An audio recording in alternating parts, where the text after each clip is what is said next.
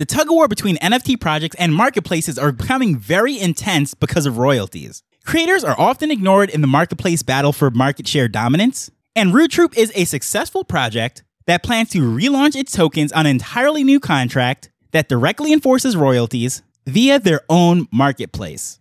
Today we're going to discuss the project and what this decision means for other collections.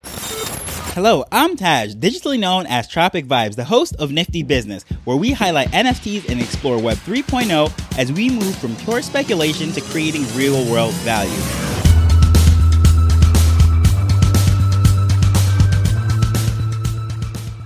So the idea for this episode came from a tweet thread from the Root Troop account. I will link that thread directly in the show notes in case you're interested in it, but the general premise of it is number one, bringing out the fact that creator royalties is not the primary way of sustaining their business. However, the $100,000 or so that they earned from royalties over the last year helped to pay moderators and staff and do some promotions. But the part that was really upsetting to them was the fact that they were caught in between the wars between the marketplaces.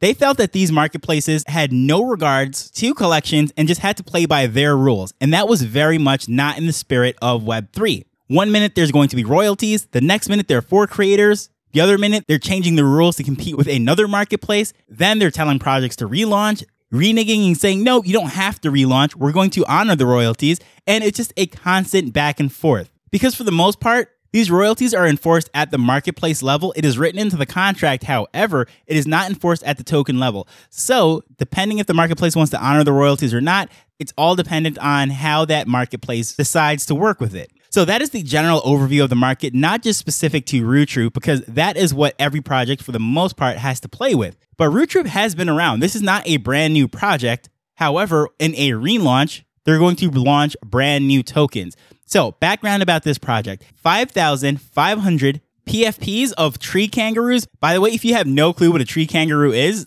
you're not alone, because I honestly had no idea what it was before this project launched last year. They kind of look like raccoons more than the kangaroos that we're used to seeing, but apparently they are in the same kangaroo family, or marsupials, I believe they are. They officially launched in January of 2022 at a price of 0.042 ETH. A percentage of the proceeds went to rescuing and saving the tree kangaroos in Australia, but also they did all sorts of interesting things within the project that was not necessarily entirely dependent on charity or selling more NFTs. They have a Web3 jobs board. They have a staking mechanism with a token called Rula, which I think is pretty funny. Moolah for money, but it's Rula because they're kangaroos. And then they launched their secondary collection, the Joeys, which is like saying the baby kangaroos. But for the most part, this has been a successful project. Over 1,247 ETH have been traded, and there's a floor price of about 0.1 ETH at the point of recording this. And the Joeys, not as much volume, but 217 ETH has been the trading volume, and they have a floor price of about 0.03 ETH. So they're not Bored Apes. However, who is in this market? For the most part, very few projects have a floor price above 1 ETH. But based on where this was minted, the volume that it's doing, and the things that are building,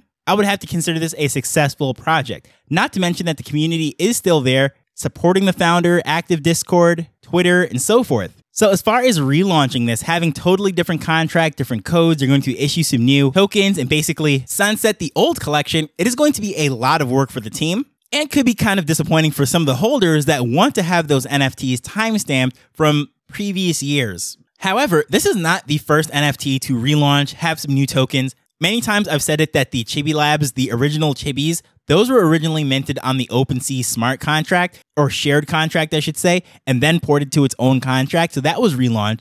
Also, Hoodlum Society, the same thing. Quite a few projects were launched on that OpenSea shared contract and then later on transferred over to their own. Then you have projects such as the Fame Ladies, who had that ridiculous rug pull by a group of Russians that were pretending to be women launching the first female PFPs. So that was taken over by a new team, and they had to basically rework the entire project and build it from the ground up. They didn't have any funds from the mint, and the original contract didn't have royalties in it. So that was a total disaster. But then also you have the Accutars, where that was the famous one for having, I think it was $48 million worth of ETH that was locked into the contract because of an error in the code, and that is heartbreaking. They had to relaunch it without the mint funds. And then, of course, you have the CryptoPunks. As I've said many times on the show, that there is the V1 and the V2. The ones that's popular right now that everyone speaks about and is collecting and trading, that's the V2. So that is not the original version. The V1s had all sorts of issues in it.